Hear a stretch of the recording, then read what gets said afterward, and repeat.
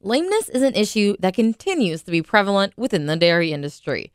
But how can farmers detect lameness early?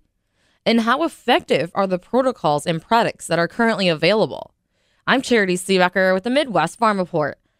Dr. Gerard Kramer, vet and professor at the University of Minnesota, shares how data collection plays a key role in managing lameness and the technology that he recommends. So the key to me to detecting early is to have somebody watch cows, right? So there needs to be a dedicated person to look and find lame cows on a regular basis. So on some of the larger farms, what we do, basically they look at one pen a day, right? So if there's 8 pens in the dairy, just somebody's dedicated to looking at that pen for one milking, and then the next day to look at another pen type thing. But to really have success, somebody needs to be focused on looking at it. Typically, in our experience, it's somebody that's a trimmer, because they get automatic feedback. Because if they pick out a lame cow and she's not lame or they can't find anything, that's kind of feedback to them directly. So that's currently the way we're doing it. Technology hopefully is going to make that easier, but right now probably the most foolproof way is to have somebody dedicated to looking at it. So when they are looking, what are some key things they're looking for to be able to identify that this animal is lame?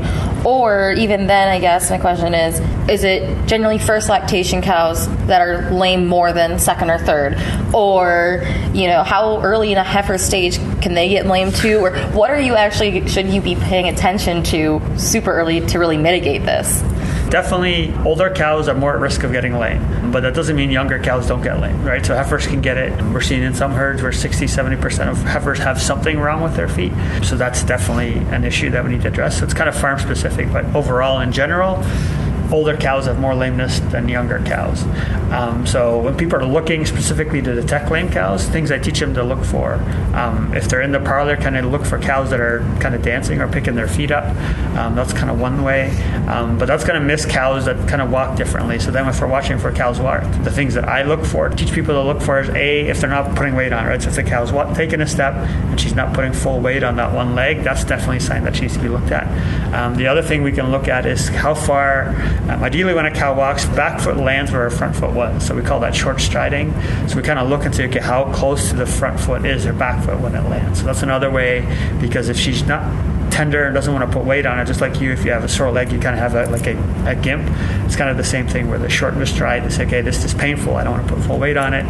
That's kind of the two major things. So not putting weight on it is one, and the other one is, okay, they're short striding, so the rest reluctant to do. Other things you can look at would be things like back arch, or kind of how fluid they are. So if they're not very smooth walking, that typically indicates something. And if it's on their front leg, what they'll do is they'll kind of swing their head up. So because they're painful, they don't want to put weight on it. So they'll really exaggerately swing their leg up. That's pretty obvious typically, but that's kind of a key sign you can look at for front leg lameness.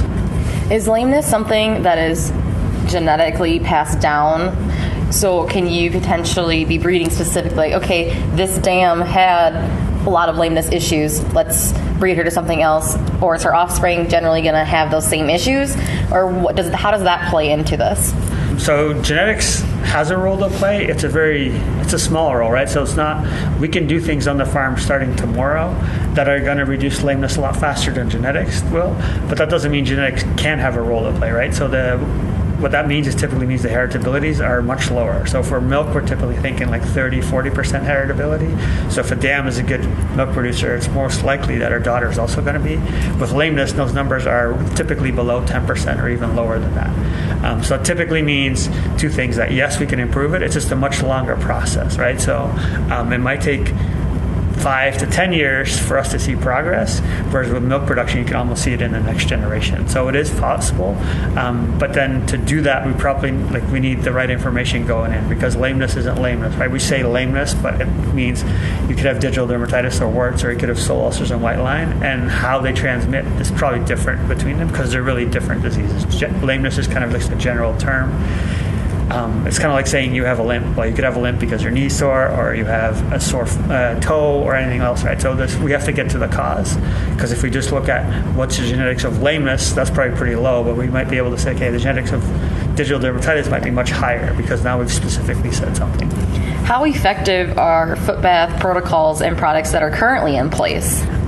So for digital dermatitis, foot baths are kind of really the only tool you have. So it's a very loaded question. How effective are they? It all depends on how you use it, right? So if you use it once a week and put a little bit of water in it and run 1,000 cows through it, you might as well do something else with the water, right?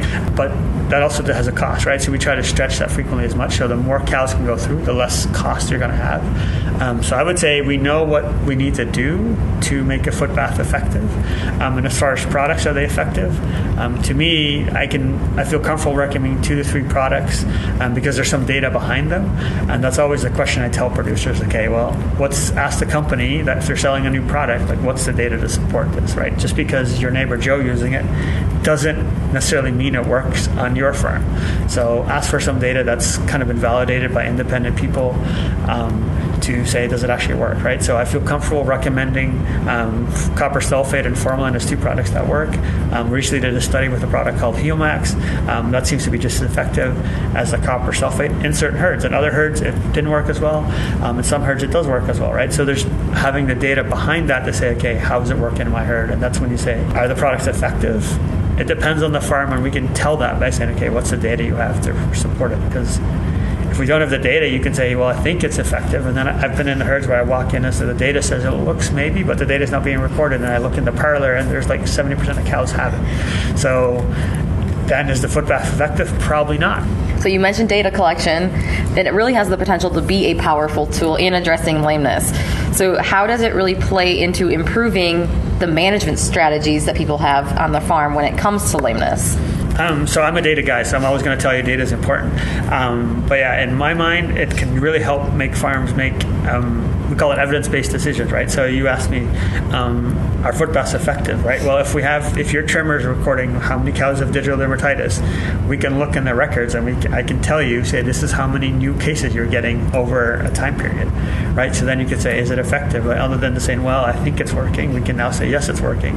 Or we can make a change. We can say, okay, we're going to try this new product, or we're going to reduce the frequency because I want to save some water and pumping cost. We can go, let's say, to 3 days a week instead of 4. Over time, we can quickly tell, is that product working or not, because we have the information to help you make a decision, saying, okay, that worked, that didn't work, and we can go forward from that aspect. And you can do the same thing with other lesions, right? We can do something with sole ulcers and white line. We need to get that granular to say, okay, is it working or is it not working? Yes, you need still lots of numbers, but even in smaller herds, we can use that information and kind of look at trends and say, okay, it looks like it's doing this, that thing. So for me, the data just allows you to, instead of saying, we think this product works, saying, okay, on our farm, it looks like it's working or not working, or what we're doing needs to change because it's too high or too low type thing. So that's kind of, to me, the key. But the key with that is always we need good data going in, right? We have to record something consistently, and the same person has to recall it the same thing. And we have to make sure that it's easily entered, right? If you write it on a piece of paper and somebody has to transcribe it and then there's manure covered and then they make mistakes, that's probably not as easy if they tap it on a keyboard and it gets automatically sent to the herd management software and now it's entered, right? That's a much more seamless process, and then the quality of data is going to be better. You mentioned that herd management process. So that technology obviously really helps with those weaknesses as well to keep that streamlined on the farm, both for the animals and you as a bottom line. But what new technology is potentially out there that you're seeing to help with this as well, lameness or other issues on the farm? So some of the new technologies that we're seeing, so people have, like rumination collars and activity monitors have been out for a long time, and we've tried to use them for lameness detection. And that seems to be not the greatest. So some of the new technology that's out there is kind of like camera-based software. So basically the camera is positioned to kind of watch the cows walk. And there's different companies that are trying to do this. But basically they mount the camera above kind of a return lane and they watch the cow walk and then they give it a locomotion score. What they're trying to do is basically say, okay, how many lame cows do you have? But also say, are cows becoming lame? Kind of get at the first question you asked me, saying, okay, how do we find lameness? Well, that's if technology can do that, then I don't have to pay somebody really just to stand there and watch cows, right? I think it's a highly valuable activity, but as a farm owner, you're like, this person's just standing there, right? And they're doing a highly important task, but they are literally just standing there and writing down a few cow numbers, maybe every 100 cows that walk by, right? So that's there's probably ways we can automate that, and if technology can help us do that, whether it be camera technology or a combination technology, ultimately I think it's probably going to be a combination of like camera technology with other data sources that are there. But the camera technology, the vision technology seems to be is currently the most promising. Not to say that in the future we might see other ones, but right now there's a lot of work being done in different places, kind of using the camera technology and they call artificial intelligence. So basically feeding a lot of data into it, and then it does some magic. And it's a bit of a black box, which really it shouldn't be, but it is at this stage.